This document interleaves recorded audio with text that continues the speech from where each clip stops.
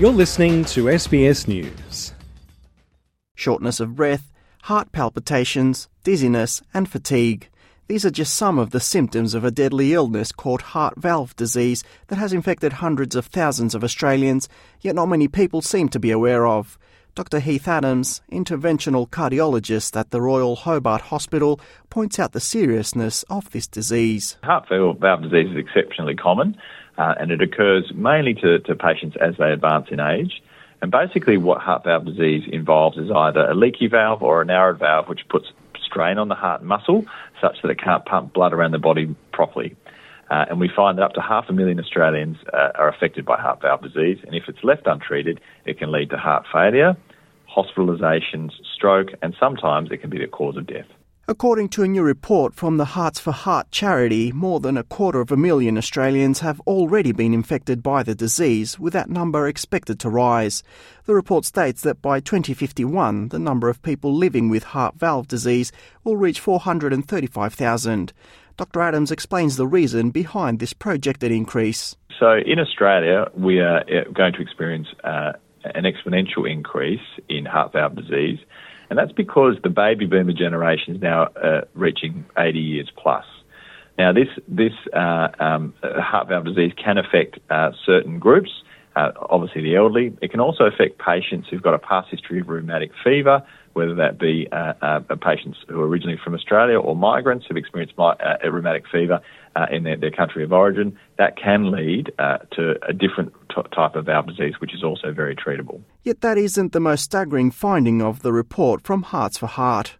Tanya Hall, founder and chief executive of the charity organisation, says there are even more troubling results to come out. So the new research findings tell us that over a quarter of Australians, which is approximately 5.6 million people, have never heard of heart valve disease and its impacts and challenges. Only a third of all Australians are aware of heart valve disease, and this includes those who are living with the disease. It also tells us that nearly a quarter of those over the age of 65 who are at high risk are also unaware of heart valve disease. Ms. Hall attempts to explain the reason behind the lack of awareness of the disease. People often think of heart disease as someone who's had a heart attack, but there are many types of heart diseases that exist, and few of us are aware of the effects of ageing on the cardiovascular system. Heart valve disease can also be associated with silent symptoms, which means that some people living with heart valve disease do not show symptoms or have no symptoms until their disease is severe, all of which contribute to a lack of awareness of the disease, which can make diagnosis difficult. However, Federal MP Maria Vanvakinu, who is also a member of the Parliamentary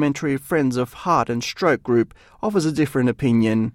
She says this lack of awareness on heart valve disease brings to light a lack of appropriate messaging towards Australia's multicultural communities. A large number of Australians who are from migrant communities often will, because of a lack of English language skills or a lack of programs being targeted specifically in those communities in language, may not be able to avail themselves of, any material or any research around diseases, and heart valve is one of those.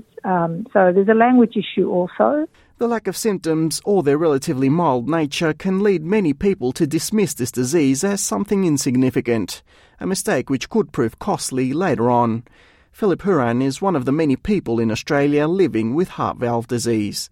He says he had no idea he had been affected by the illness until he was diagnosed during an entirely different incident. I had a motorbike accident, and it wasn't by any means what you could term a serious accident, but I cracked a couple of ribs, and this led me going to hospital to have these assessed. And whilst in hospital, they started to talk about my heart valve condition, which was I had absolutely no knowledge of. So to me, it was pretty much of a shock, especially when it was described as a critical stage. With hundreds of thousands of people living with a potentially deadly disease and that number projected to increase, experts agree more needs to be done to increase awareness so that people can get tested.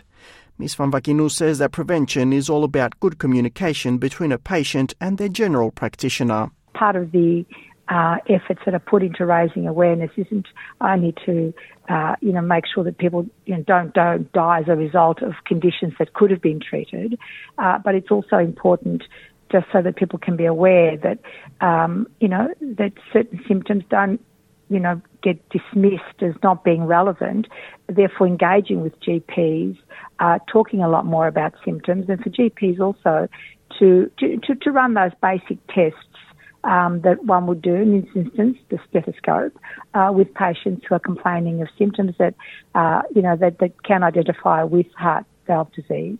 Mr. Horan recommends people get tested before it's too late. My advice is, and I don't know what the magic age is, probably I suppose 60 or something in that order, just encourage initially your GP to do a thorough test, which they can do, and if necessary advise you on. Alex Anifantis, SBS News.